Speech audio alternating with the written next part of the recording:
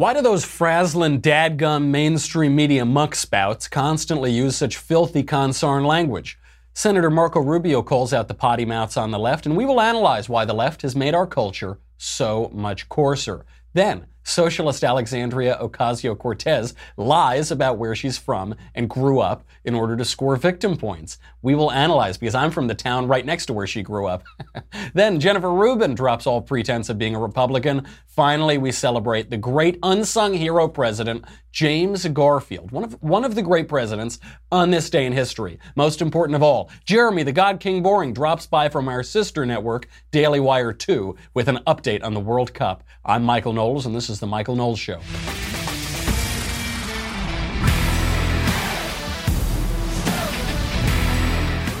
We got a lot going on today, and I want to ask why the F people are so effing profane these days.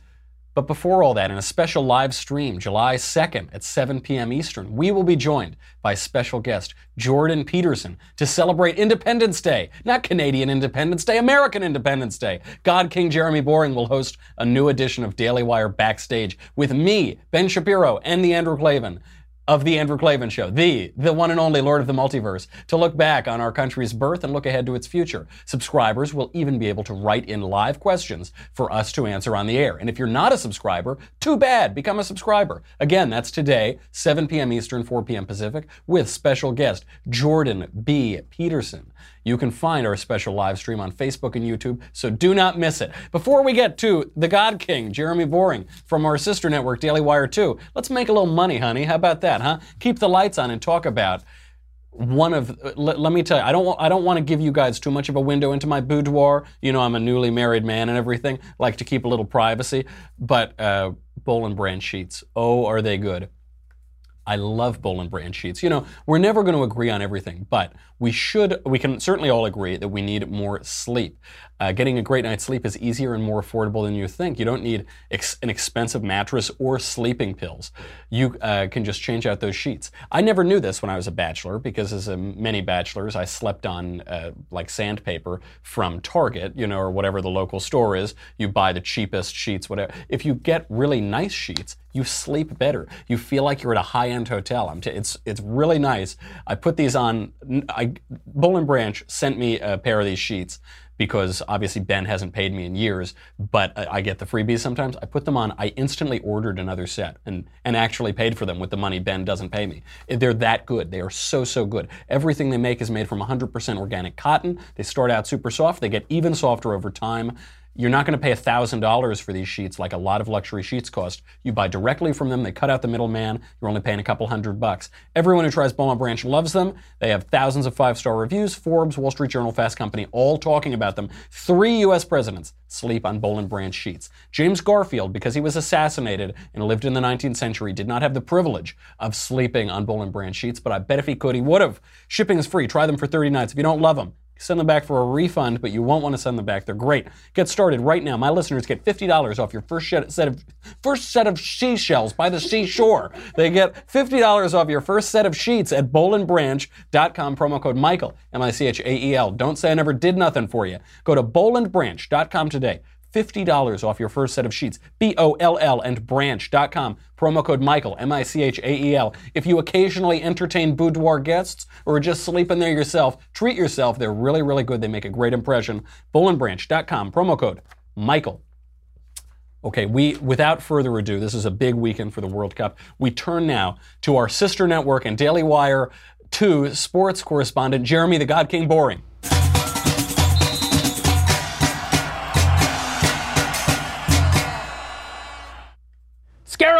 Scaramouche, will you do the fandango, Michael?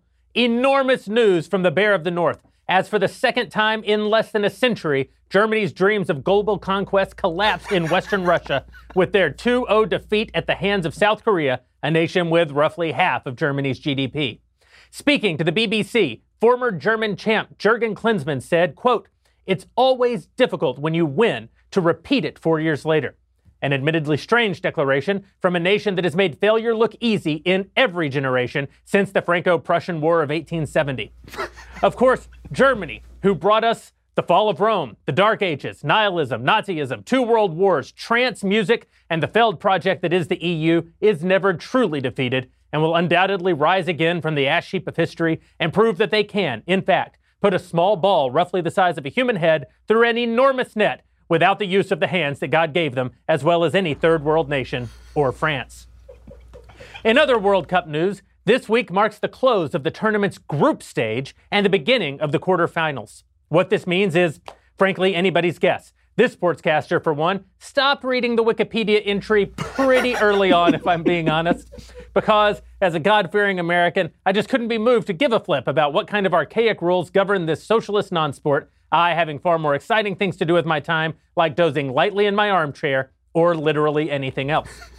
I did ask several people in my office who have repeatedly assured me that I'm wrong to criticize so beautiful a game if they could give me a quick rundown of how it all works before airtime. But they all reluctantly confessed to never having actually watched a match before the current World Cup started, even though they think it's a hugely important cultural event and I should be ashamed of myself for blowing it off as nothing more than a deliberate attempt to reduce America from its status as shining city on a hill down to parity with the lowest common denominator equatorial hellhole from which the soul of man used to cry out for freedom and deliverance to so great a nation as this, but who now see that we're not really all that great if you really think about it, because without our hands and the complexity with which we conquered war, poverty, disease, and death since the last World War, we're really just like everybody else. Also, men are not stronger than women, the Millennium Falcon was never all that fast, and Batman could totally take Superman in a fight, even though the latter is invincible and can literally shoot laser beams at the speed of light from his eyes from space, a place that none of the countries that have ever won the World Cup have ever been to. Probably because they haven't figured out how to use their hands. To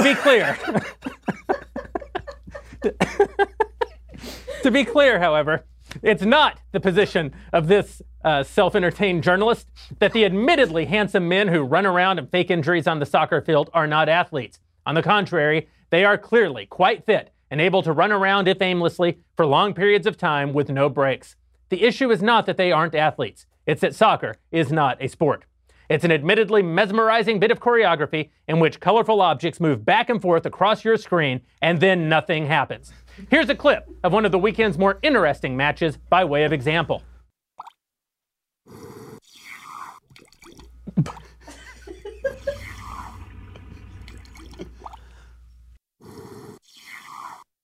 Mesmerizing. That's it for this week's World Cup recap. Michael, Scaramouche, will you do the Fandango? Back to you. Jeremy, that was such an informative recap of the World Cup. I really appreciate that. You know, we were talking a little bit there about Germany's strategy. I was under the impression... I talked about that? I was under the impression that Germany's strategy was to have their competition in the World Cup last 1,000 years, but it seems to have been cut short. Should we fear the German soccer team rising up again within, say, 4 to 7 years? Well, Michael, historically they always have. Fortunately for us, the brave men and women of Western Europe who formerly gave the world the British Empire and complex manly sports such as cricket and wealthy sports such as polo will undoubtedly seek a peace for our time and appease Germany all the way to future catastrophe. One does wonder if we should just dismantle the German soccer team once and for all, but it seems to me that the international community just won't let that happen. No. They have the right to pride as a nation, and we shouldn't stand in their way. All they're looking for is a little breathing room. That's absolutely right. You know, Jeremy, we've heard a lot from the left about how awful Russia is these days, and the United States colluded with Russia, but they're hosting this most wonderful and important international sporting event. Shouldn't we just give them a free pass? Well, obviously, this sportscaster doesn't know much about politics, but I will say that of all the things that Donald Trump has done that have offended those in the former Never Trump contingent, perhaps winning the World Cup for the United States of America 8 years hence is the worst and the greatest proof that he seeks to follow in the footsteps of mass murderer Vladimir Putin in reducing the world down to a sort of pre-civilizational hell from which even Jordan B. Peterson's philosophy may not be able to save us. I'll have to reread Alexander Solzhenitsyn. It's been a while since I've gone into Gulag Archipelago. Yeah. Jeremy the God King Boring from Daily Wire 2, and a very important update, and basically has convinced me now to go never Trump. Jeremy, thanks for being here. We'll talk to you soon. Scaramouche! So that, I think, and on this episode, I want to talk about just how profane our culture has gotten, and specifically the left, why the left has just become so profane. They just have terrible potty mouths. And there is no more profane way to begin than talking about soccer. So I'm glad we could get that out of the way. Really, really informative. On the question of profanity, you might have seen Marco Rubio tweet out over the weekend about how bad the culture has gotten, how coarse the culture has gotten. And I'm not saying it's because people say naughty words. People have always said naughty words. It's because they're doing it so publicly now, and that the left has really embraced this. Marco Rubio, he tweeted out, quote, "Sign of our times, the F word is now used routinely in news stories, tweets, etc. It's not even F*** anymore. Who made that decision?" And it's funny, like, as he says this, I was thinking about that. I said, you're right. It used to be F***, asterisk, asterisk. Try to say that 3 times fast. But now they don't even do that. They just say it. And as I'm doing that, Kathy Griffin, the former comedian, the alleged comedian Kathy Griffin, starts tweeting at me and calling me a mother effer. And people didn't understand this, but I tweeted that out. I said, oh, hey, everybody, Kathy Griffin just called me a mother effer, but without the asterisks. And people thought I was like whining about that. I was referencing Marco Rubio because she proved, the left always does this. The right makes an observation and they say, no, we're not like that. And they immediately prove the right's point. So I got into this little Twitter fight for a while with Kathy Griffin because I pointed out all she does now is scream profanity on Twitter and on television at former Republican officials. So she sent out this tweet. She said, F you, Ari Fleischer. Ari Fleischer was the first press secretary for President Bush. And I said, that isn't comedy. You can probably get an audience doing that. You can probably endear yourself to angry Democrats, but it isn't comedy. It's kind of just cheap. It's like a cheat in entertainment. So she responds, she goes, I just did 2 big shows at Radio City Music Hall and Carnegie Hall, along with shows in San Francisco, Seattle, Portland, and Boston. So someone disagrees with you, mother effer. To me, I said, you're actually kind of showing my point. I'm not saying you can't sell shows. Jimmy Kimmel has now made a career on claps, not laughs, to use Owen Benjamin's phrase. He's, they're going out there and instead of actually working up jokes and trying to be funny, they're just going out and saying mean things about Republicans. And that's supposed to substitute for a joke. And this has been going on for a long time. It's just a cheapness, and what it shows is that the culture has gotten a little stupider and a little coarser and a little shallower. But we'll explain why, because this isn't just about Kathy Griffin. This isn't just about Donald Trump. This has been going on for a long time, and it's been brought up by the left. So obviously it's all over TV, it's all over music. I'm sure even for, our audience, I think, is 99.7% millennial, and then the rest is whatever comes after millennial. But even growing up, when millennials grew up, you didn't hear these things really on TV. But now they're all over TV, the much more profane words than were when we were kids, or all over music. Every other word is the F word, right? I was riding the subway in New York. This was a couple months ago, and I'm sitting there, and some guy he had his boombox or speakers or whatever, and he's blasting out this very profane gangster rap where every other word is the F word or the N word, and that's all it is. And he's sitting next to these like nice little old women, and I would have intervened, except he was big and scary and wearing sort of like gang-colored paraphernalia, and listen, man, I don't need to be a hero, okay? I don't need to die on the 4 train. But everyone was just looking at him, and he was staring at everybody else like a sort of challenge, this is the culture now. This is what we're going to put out here. And but when did this start? Why did this begin? A lot of people blame South Park, but I really want to defend South Park here. Trey Parker and Matt Stone's show, since the late 90s, and the kids had potty mouths. But South Park sort of cursed ironically. Like these kids were showing something about the culture, right? But they would even joke about swear words. They did an episode where they said, if everybody just starts swearing in public all the time, then the swear words don't have any meaning. They don't do anything. Like in order for profanity to be profane, you have to have the sacred, because it has to counter the sacred. It has to undercut the sacred. So I actually think South Park have been the great observers of this trend. I don't think they caused it. It's been happening for a long time. Why did it happen? Part of this is freedom.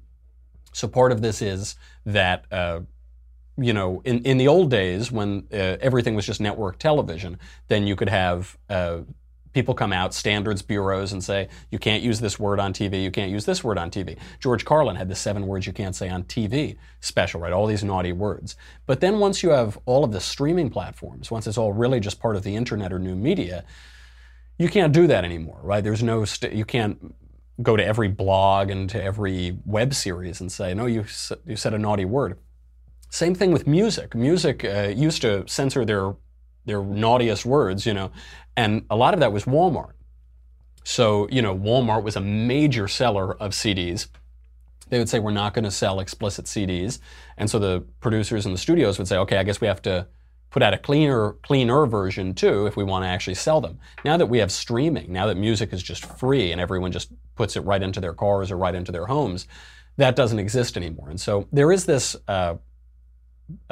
impulse for in human freedom and in a libertine culture to just constantly do whatever people say that you can't do. We'll explain how this has infected politics and why it probably doesn't spell a good end for the Democrat Party.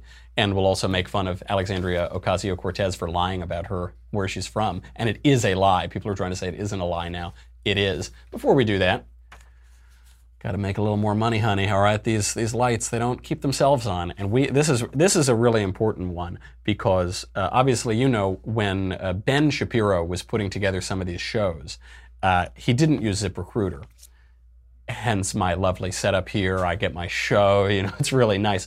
If he had used ZipRecruiter, he'd be much happier these days. I mean, I don't know what show this would be now. This would be the Ben Shapiro 2 show, but ZipRecruiter is a wonderful sponsor, and they really make hiring very, very easy. ZipRecruiter, it sends your job over to 100 of the web's leading job boards. But they don't just stop there. So in the old days, you'd put your job on a job board and then it would just die. It would somehow get dust on the internet, because you just post it. Okay, the internet is just people screaming into the ether, right? What ZipRecruiter does is it actually finds you the candidates. So with their powerful matching technology, ZipRecruiter scans thousands of resumes, finds people with the right experience, and invites those people to apply for your job. Makes it much faster. Time is money. It's much more efficient. It finds qualified people who are a match. ZipRecruiter is so effective that 80% of employers who post on ZipRecruiter get a quality candidate through the site within the first day. So it spotlights those top candidates. You won't miss a good candidate. Everybody knows this. The team is important. I will say that even though Ben, wants to clobber me every single day in the studio, having a team is really what makes businesses work, the people that you have. So with results like that, it's no wonder that ZipRecruiter is the highest rated hiring site in America. Right now, my listeners can try ZipRecruiter for free. Don't say I never did nothing for you at this exclusive web address, ZipRecruiter.com/MKS. Go there right now. I'll wait. I'll wait all day. ZipRecruiter.com/MKS. ZipRecruiter, ZipRecruiter.com, DOTCOM/SLASHMKS. ZipRecruiter, the smartest way to hire. Okay. So you remember this, even in movies, this is the case. All the great movies ever made were made in 1939. Somehow, phenomenal films. Gone with the Wind, Wuthering Heights, I believe. What's the most famous movie ever made? The Wizard of Oz. The Wizard of Oz, made in 1939, when there was sort of, not censorship, but there were standards boards that you had to watch out for. And then when those went away, the quality declined. This isn't just the case in pop culture. So part of the reason is sonnets. Poetry is good when there are constraints on it, because then the creativity comes out and you're working within constraints. But slam poetry is the death of art. It is the worst thing ever invented. It is one of the great plagues to ever afflict mankind. Why? Because there are no constraints, so it's just nothing. We're seeing this in politics. We're seeing the slam poetry of politics brought to you courtesy of the Democrat Party. Here is not a random activist, not a random resistance fighter, not any of that. This is the head of the Democrat Party, Tom Perez. Here's just a little clip of his soaring rhetoric. Those Republican leaders and President Trump don't give a about the people they were trying to hurt. You're goddamn right he's a liar. That's my friends. Budget is another example of broken promises. The budget is bankrupt. They call it a skinny budget. I call it a budget. I don't want people to think I'm being a prude here or something, or I'm being too formal or something. Obviously, when guys hang out, they frequently use salty language. They frequently talk like Tom Perez. I don't begrudge any guy that. There is a kind of social impulse for that. The difference here is the public nature of all of this, because it isn't just the head of the DNC. It's senators, it's the activists, it's the rank and file, it's pundits on television, it's cultural figures and commentators. They're all using filthy language in public. And what it shows is a decay in the ability of these people to think, a decay in how they think, a decay in their respect for themselves, for their country, for their party, for what they're doing, and for other people around them. You know, there's a reason that you don't swear in front of little old ladies. You can talk in a bar with your pals and, you know, speak in a certain way, and you don't speak that way with little old ladies. It's about respect. I'll just compare. Have you ever listened to Pod Save America? I had never listened to it. Pod Save America are those guys from the Obama administration, and so they created their own podcast. It's like the left-wing Daily Wire, sort of, right? I mean, it's this kind of these political guys. They started these big podcasts. I had never listened to it. Pod Save America is so bad, but it's so beautifully bad. Like, there are so many things bad about it. It made me feel much better. Sometimes you wonder, you say, oh, I wonder how the guys on the left are doing this, or we as whatever. Oh my goodness gracious. Every single Daily Wire show is like a Shakespearean tragedy compared to the drivel, glib nonsense put out by Pod Save America. Here is just a little clip to underscore a few points that we're talking about here from whatever random episode I listened to of Pod Save America. There are things we can do. And so I think about this as like, what can we do in the short term, the medium term, and the long term to deal with this massive problem? So short term is blow up the phone lines at the Senate. We've said this before. Now it's really true. Literally the most important election of our lifetime. Ever. More than a presidential election at this point. This is like the last call for democracy. That's what we said on the last ball. Because here's how the Supreme Court thing shakes out. So that guy, you know he's serious, right? You know he's serious because he said the F word. He said he's, and also just even, I don't want to like get into just personal insults or psychobabble or whatever, but the guy sounds like a Democrat, doesn't he? He has the voice of just like, well, I can't even do it. I don't know how many years of conservatory training I have. I can't do that voice of a Democrat. That's sort of like Marlon Brando when he did The Godfather. He put cotton balls in his mouth to, listen, Tom, this is my son, right? And they would create that sound. You would have to put little like soy balls in your mouth you'd have to have the soy in there that's too mean. I'm not going to go down that road. But he said, they get really serious. Lefties do this a lot. So I'm really serious. I'm going to say the F word. That's how you know I'm serious. If I had just spoken like an adult, then you wouldn't know, you know. And it's just this whining. But you listen on Pod Save America, and all it is like talking point innuendo. So all they say, the Supreme Court seat was stolen. How is it stolen? They don't know. They didn't. And Trump is colluding with Putin. Can you explain that at all? No, of course not. You're just going, right. It's all this, but it's the reliance on the F word as though that makes you smarter or wittier or funnier or more insightful, but it doesn't. It's a substitute for that. It's when you don't have insight or wit or whatever that you have to rely on those sorts of words. And it's really sad, you know. Some people now, whenever I point this out, they send around these surveys that show, allegedly, that people who swear are smarter. They have a higher IQ. And there might be something to this, but really the way these studies are done is that they're just about people's facility with language. So they'll see how people can swear or what sort of ways they use language. And it's true. If you can swear Or if you can use regular language, non-profane language, if you can use it very well, that's a sign of high IQ. That's why, I think nobody has ever matched the concision, which is brevity being the soul of wit, of my #1 best-selling book, Reasons to Vote for Democrats, A Comprehensive Guide. I mean, that's really the most concise and fluid use of language in modern literature. And so I thank everybody, for reading that, and clearly they're all scholars and scientists too. But the ability to use profanity and to move these words around might be evidence of a high IQ. But the question is, when is it appropriate to use it? Because the people that I hear using profanity in public or next to little old ladies on the train, they don't seem to have a very high IQ. I don't think that I don't think they go home at night and read Aristotle or something. I think they're public louts, basically. I mean, they're just vulgar people who don't show a lot of respect. So sure, you can have a great command of language, and I know plenty of people who speak very properly and politely in public who can talk like a sailor sometime with the boys. That's all fine. What it means when you use language like Pod Save America does, or the head of the DNC, or these other left-wing pundits, it means that you don't have any self-control. You don't have any discipline. You can't control yourself. You don't. It actually shows the opposite of what those apparent IQ studies are supposed to show. You aren't able to control your language. What it also shows is this lack of respect for the audience, the people around you, people who might not want to hear that. Someone says, well, who cares? It's all over the place. Do I really clutch my pearls when I hear the F word? No, I mean, you hear it a lot, but it's sort of like a person with perfect pitch. This is it with like civilized people. Polite people and civilized people who don't say a lot of naughty words, when they hear a lot of profane language, it does bother them in the way that it might not bother other people who deal in that all the time. Just like when someone who has perfect pitch hears a note that's just a little bit off, it really bothers them because they know where the pitch is supposed to be. Whereas someone who has bad pitch, who can't really hear the difference in pitch and tone, it won't bother them at all because they're just less cultured. They're less attuned to that. Same thing with profanity.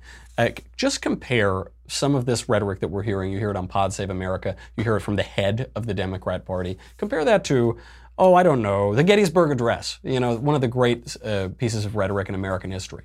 I'll just read it. It's a short speech, so it's pretty quick. Just compare what this language does to you compared to what Tom Perez does to you.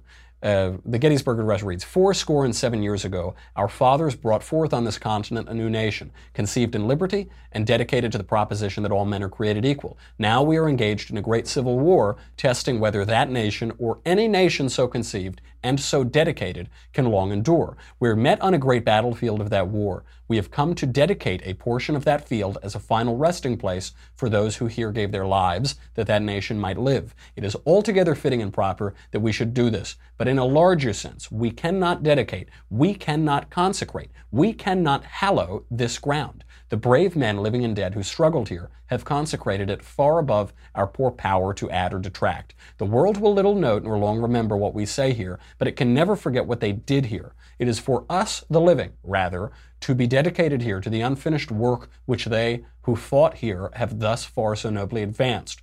It is rather for us to be here dedicated to the great task remaining before us, that from these honored dead we take increased devotion to that cause for which they gave the last full measure of devotion, that we here highly resolve that these dead shall not have died in vain, that this nation under God shall have a new birth of freedom, and the government of the people, by the people, for the people, shall not perish from the earth.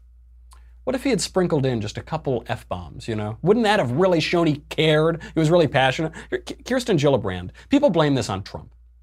They say, well, Trump uses naughty language in public. And sometimes he does. Much less so since he's been in office, because he's getting better about this. But sure, this long predates Donald Trump. This is not exclusive to him, and it's really been brought up by the left. Kirsten Gillibrand was talking to New York Magazine a few years ago. She said, if we're not helping people, we should go the F home. When she started in the Senate, she said she had no effing clue how to pass a bill. Why say that? I don't, look, sometimes people use swear words in private. Sometimes they accidentally say them in public and they say, oh, pardon my French. Sorry, I shouldn't have said that. People do, they make that mistake. But she's trying to say it. She's taking pride in saying it. In 2004, long before Donald Trump was a presidential candidate, Kerry John Kerry, running for president, said that George W. Bush effed the country up. Effed up the country. He said, publicly. Why would you try to say that publicly? There's clearly something going on here with the way that people are approaching respect and the way that they're talking about their fellow countrymen. This is the same reason, by the way, to use titles. Some people think it's crazy to say Mr. Smith, Mr. and Mrs. John Smith or something. This was a big issue when I was doing wedding invitations. Everyone now wants weird, wacky titles, so you have to say Mr. and Mrs. John Smith or Mrs. Jane Sue and Mr. John Smith or whatever, all these things. They say, why are you using Mr. and Mrs. and Doctor? It's so old school. Just now we get rid of these.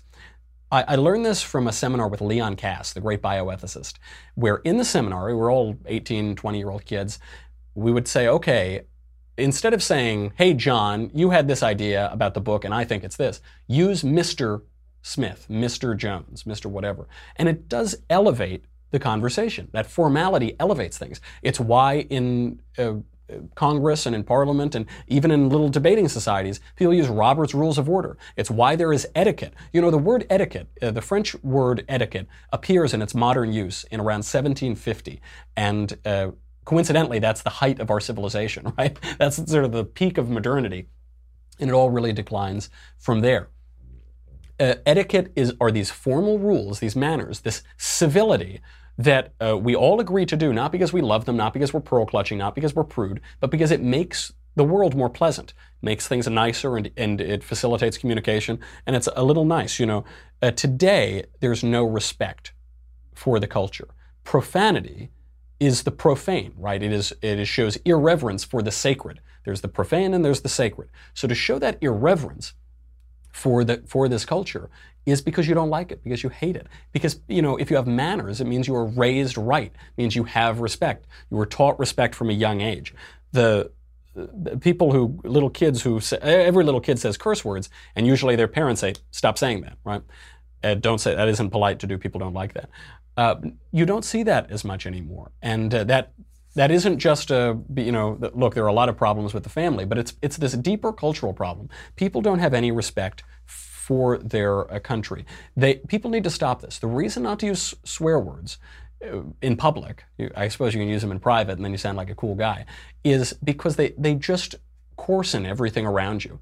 And they lose their power. So when a really well-placed F-bomb in a private conversation at a bar is a beautiful thing, and it really, can really liven up a story. But when it becomes the mode of the culture, it's just bleh, it's just gross and unpleasant. No one wants to live like that. The reason not to use swear words is because you have respect for yourself. The left tends to hate Western civilization because they hate their country, because they hate themselves. There is a self-hatred that comes out of that left-wing self-flagellation. Don't do it. When you're in public, just have respect for people around you. You show respect for yourself. Someone who doesn't have any respect for herself is Alexandria Ocasio-Cortez, the socialista who won in Queens. She's posing herself as this city girl. Let's see, do I have to sign off? I'll get to this story, then I'll have to sign off. Alexandria Ocasio-Cortez just unseated Joe Crowley, big upset. She's running as an open socialist. And she says, President Trump has never had to deal with a girl from the Bronx like me. I said, oh, girl from the Bronx, huh? Let me do like 3 seconds of a Google search. And that's a lie. She's not. Alexandria Cortez was born in the Bronx, and then before elementary school, she moved up to the suburbs, to Yorktown Heights, which is in Westchester County, and she grew up in a very privileged position.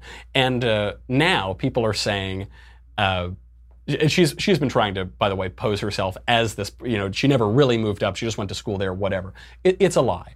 Even people on the right now are trying to defend her from this. I have a unique perspective in that I also lived as a baby in a poor part of New York City, and then I also, before elementary school, moved up to Westchester County, coincidentally to the town right next to the town that she is from. And actually, the only difference here is that she was born in Parkchester in the Bronx, and I lived my first baby moments in Sheepshead Bay, Brooklyn, which is slightly less affluent and more racially diverse. And then she moved up to Yorktown Heights in Westchester. I moved up to Bedford Hills, which is much more racially diverse and much less affluent than the town she grew up in. So these are almost parallel stories. And I can tell you, man, we grew up a pretty posh childhood. It is hard to beat that in terms of safety, in terms of school districts, in terms of relative affluence, even if our families, I can't speak for her family, but even if we didn't have a ton of money, you're just in such an affluent area. That is a privileged upbringing. People go to great universities from there because it's a good place to be with good education. She's trying to spin it. I've never denied how great it was. I'm very grateful to have had a relatively pleasant childhood. She's denying it. And here's how she's denying it. People are saying she's just using language creatively. It's a flat out lie. She writes on her campaign website, "From an early age, Alexandria grew up with a deep understanding of income inequality. The state of Bronx public schools in the late 1980s and early 1990s sent her parents on search for a solution. She ended up attending public school 40 minutes north in Yorktown, and much of her life was defined by the 40-minute commute between school and her family in the Bronx. It was clear to her even then that the zip code a child was born into determined much of their destiny. The 40-minute drive represented a vastly different quality of schooling, economic opportunity, and health outcomes." That's true. She didn't commute. What she is saying, what makes it a lie, is the commute part. A commute is a regular journey that she lived in the Bronx and she went to school in Yorktown, which is not possible, by the way. To access these public schools, you have to live in the town where the school is. So that's obviously a lie. She lived in Yorktown Heights. She didn't live in the Bronx. If she means that she went to visit relatives in the Bronx, okay, you and every other person in Westchester County. I went to visit relatives in the Bronx when I was a kid. Everybody did. That's not a commute. That's going on a trip to Grandma's house. You don't commute to Grandma's house. I didn't go on, I commuted to Florida to see my grandparents. No, that's not a commute. That's a lie. She's lying. And John Podhoretz, whom I like, but he's wrong about this. He tweeted out at some conservative commentator who observed this lie. He said, "Good God, you're a know-nothing schmuck. Yorktown Heights is an ethnic suburb, the most modest in the county. Now go be a pig somewhere else. I disagree with Cortez on everything, but you're a repellent slime bucket of a person." I don't know where all that anger came from, but what he said about Yorktown Heights just flat out is not true. It is, not only is it not the most modest town in Westchester County, it's one of the more affluent ones. It's the median household income is, I believe, more than double what the median household income was in my hometown in Westchester, right next door, and my hometown was pretty nice. Yorktown, if he was talking about an ethnic neighborhood, the ethnicity would have to be white. That's the ethnicity of that neighborhood. Yorktown Heights is 88% white. I believe in those days it was even higher. 88% white, some Asian then, I think 5 to 6% Asian, and a little bit Hispanic. My hometown, one town over, Bedford Hills, 53% white, 40 some odd percent Hispanic, and 2 or 3% black, 1 to 3% black. Much more ethnically diverse, much less affluent, but they're all defending her on this. Don't defend her on this. It's a flat out lie, and this is going to dog her, by the way. It won't matter in the seat. I mean, the seat is basically a lock. It's not that a Republican is suddenly going to flip this district that nominated a socialist. But it's going to dog her in the way that Pocahontas has dogged Elizabeth Warren, because especially at this time in politics, authenticity matters. We talked about that in the Elvis Donald Trump segment last Thursday. Authenticity matters here. And what we now know about her is she's a liar about her identity. She tweeted at some conservative talking about this. She said, "You're trying to rob me of my identity. The only person robbing you of your identity is you, because you're utterly lying about it. But Pocahontas, Elizabeth Warren, is not a Native American, and you were not raised in the Bronx. You were raised in a very affluent suburb. You should be grateful for that, and you should try to spread abundance and prosperity to your fellow countrymen instead of lying and playing the victim and pretending that you're something that you're not, and trying to spread poverty and misery, division and victimhood to your constituents to win an election. It's a cynical misrepresentation. It's very disrespectful to people who didn't have the privileges that she had, and she should be ashamed. She'll probably win this seat, but it's going to dog her. This is her Pocahontas moment. Okay, I gotta say goodbye. I'm running really late to Facebook and YouTube. By the time we get back, I've got to talk about the greatest president, one of the great presidents in American history. I also have to make fun of Jennifer Rubin. If you want to see all that, you got to go to dailywire.com. It's $10 a month, $100 for an annual membership. You get me, you get the Andrew Klavan Show, you get the Ben Shapiro Show, you get to ask questions in the mailbag, you get to ask questions in the conversation that we're just about to have with the one and only Jordan B. Peterson. None of that matters. We're doing local batches now of leftist tears. We're doing it's kind of micro brews, and this is a lovely little batch from Yorktown Heights. They're known for their beautiful blend of salt and water. A really good leftist. I'll just take a little sip. That's good. If I were on the left, I would say that's effing good, so that you know that I'm serious. Go to dailywire.com. We'll be right back to make fun of Jennifer Rubin and talk about President Garfield.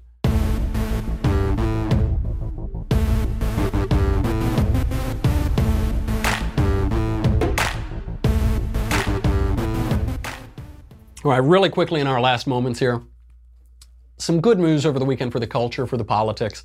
Jennifer Rubin, the favorite fake Republican of the mainstream media, more than Ana Navarro, more than Steve Schmidt, Jennifer Rubin, who has pretended to be a conservative for many, many years now, is calling for lifelong mob harassment of Sarah Huckabee Sanders because she had the audacity, the villainy, to be a press secretary in a Republican administration. Here is fake Republican Jennifer Rubin. But we're not going to let these people go through life unscathed. Sarah Huckabee has no right to live a life of no fuss, no muss after lying to the press, after inciting against the press. These people should be made uncomfortable, and I think that's a life sentence, frankly. A life sentence. You heard it. Jennifer Rubin said it. You heard it from her, folks. I'm glad she's finally really showing her colors here, because the left does this. We don't really get a lot of fake Democrats, unfortunately, other than Joe Manchin. We have one in the Senate. But, we don't. Unfortunately, the Republicans haven't gathered our own fake Democrats, but they gather their own fake Republicans. Steve Schmidt, Ana Navarro, Jennifer Rubin, and more kind of come in and out. I'll be nice and not call out some of the people who I think are being used for Democrat purposes. But Jennifer Rubin is really one of the worst. And listen to what she's calling for here. Sarah Sanders is one of the most competent people in the administration and maybe in the country. I mean, she is really, really good at her job. She's a clear communicator. She doesn't lie. They try to accuse her of all sorts of wickedness and evil. She seems like a total straight shooter. She's all around a good woman. She always had a good reputation until she had the great audacity to work for the Republican president. She's calling for her to be harassed for the rest of her life. There is no difference between Jennifer Rubin and Maxine Waters right now. There's no difference between the craziest, insane left-wing Democrat congresswoman and the person that Washington Post pretends is their conservative columnist. It's a total farce. And this is one of the tricks of the mainstream media, is they put out their own conservatives who aren't really conservative, so they say we're balanced, we're presenting both sides of the opinion. The New York Times does this. They have David Brooks. He's the conservative. He's not a conservative. He endorsed Barack Obama because of the crease of his pants. That's not a conservative. Washington Post has Jennifer Rubin. But there isn't actually intellectual diversity here. There is just the pretense of intellectual diversity. There's the pretense of political diversity. It seems to have worked well for these mainstream outlets for a long time. I wonder if the right shouldn't try to emulate that. Because even Fox News, there have been a few kind of squishy Democrats who have gone on there, but not really. At least Fox is generally pretty honest about this. And when they bring a lefty on, they let that lefty go crazy and humiliate himself. But when the left-wing outlets bring a conservative on, it's always conservatives who aren't really conservatives, who just say Democrat talking points. And that really shows you something. It shows that the right is not afraid to hear different points of view. Why? Because we're confident in our message and in our argument. And if someone presents a different argument that's better, I guess we'll change our mind, but that's probably unlikely because we are right most of the time. The left is terrified of hearing the conservative argument. They don't let it come on their shows. They don't air it. I've never once been invited on a left-wing network. And a lot of my friends who also, sometimes go on Fox News or other media outlets do not get invites on CNN or on Pod Save America, that horrific podcast. They would never do it. I would have Pod Save America guys come on this show anytime. I'd love to talk to them. I've begged Democrats to come on this show. Tom Arnold is the only one with the guts to do it, basically, which is why I like Tom Arnold. He gave one of the wilder interviews maybe in the history of broadcasting, but at least the guy had the guts to come on. The left will not have Republicans on. It's because they're afraid. It tells you everything you need to know. So good. I hope Jennifer Rubin gets 2 columns now. I hope she gets to call for mob terror against Republicans in 2 separate columns. It shows them for what they are, phonies who can't stand up to the light of scrutiny. Okay, before we go, we're already running late. I've got to get to this day in history with one of the great unsung American presidents, James Garfield. James Garfield, on this day in history, was shot. He didn't die. He didn't die until September, I believe. And this was this day in history in 1881. James Garfield only really served as president for 4 months because then he was shot and really kind of out of it, though I guess technically he served for 6 months. James Garfield was a forgettable president if you talk to history teachers and you look at mainstream history curricula. He was a good president. He was a very promising president. He had a good start. He was devoted to liberty. He was a Republican not only from the beginning of his career, he was a Republican from the beginning of the party. The Republican Party was founded in 1856 to free the Democrat slaves. And by 1857, when he entered into politics, he was 22 years old, he became a Republican for that reason. He was deeply committed to civil rights for all Americans, including black Americans.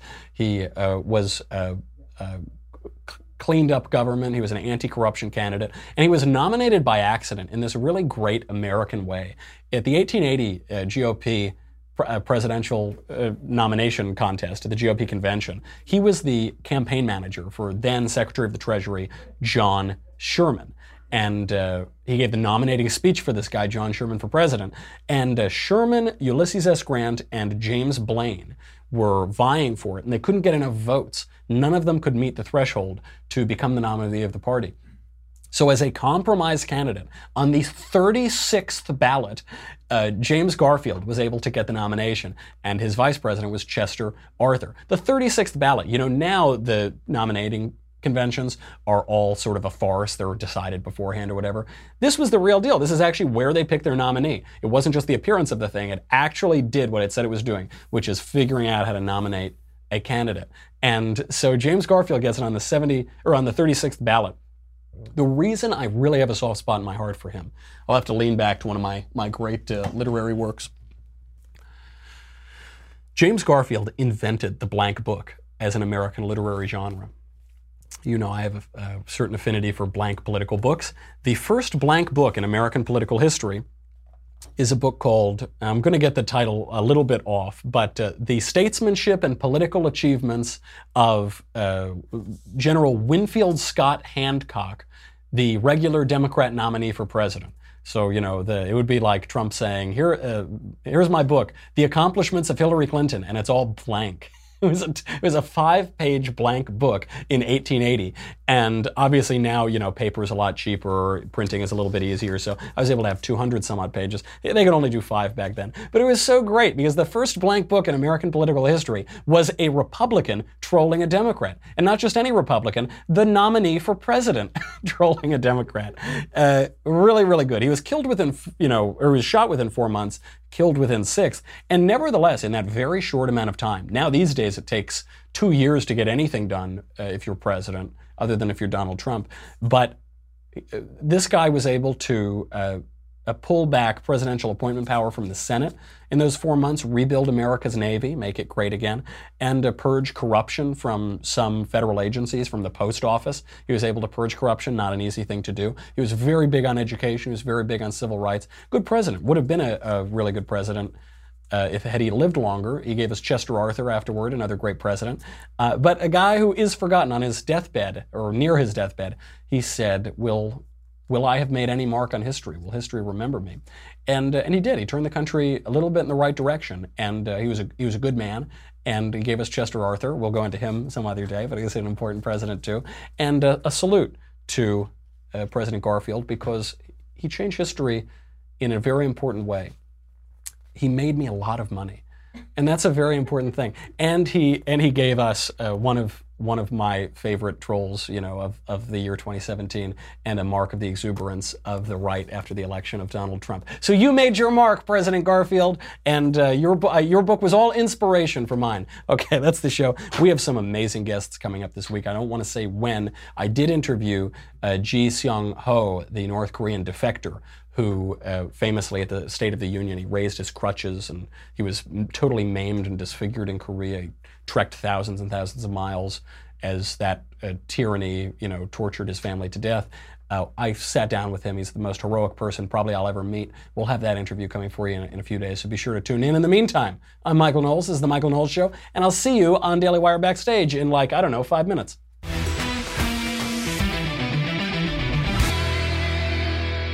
The Michael Knowles Show is produced by Senia Villarreal, executive producer Jeremy Boring, senior producer Jonathan Hay, our supervising producer Mathis Glover, and our technical producer is Austin Stevens, edited by Jim Nickel.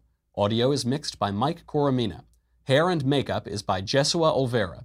The Michael Knowles Show is a Daily Wire Forward Publishing production. Copyright Forward Publishing 2018.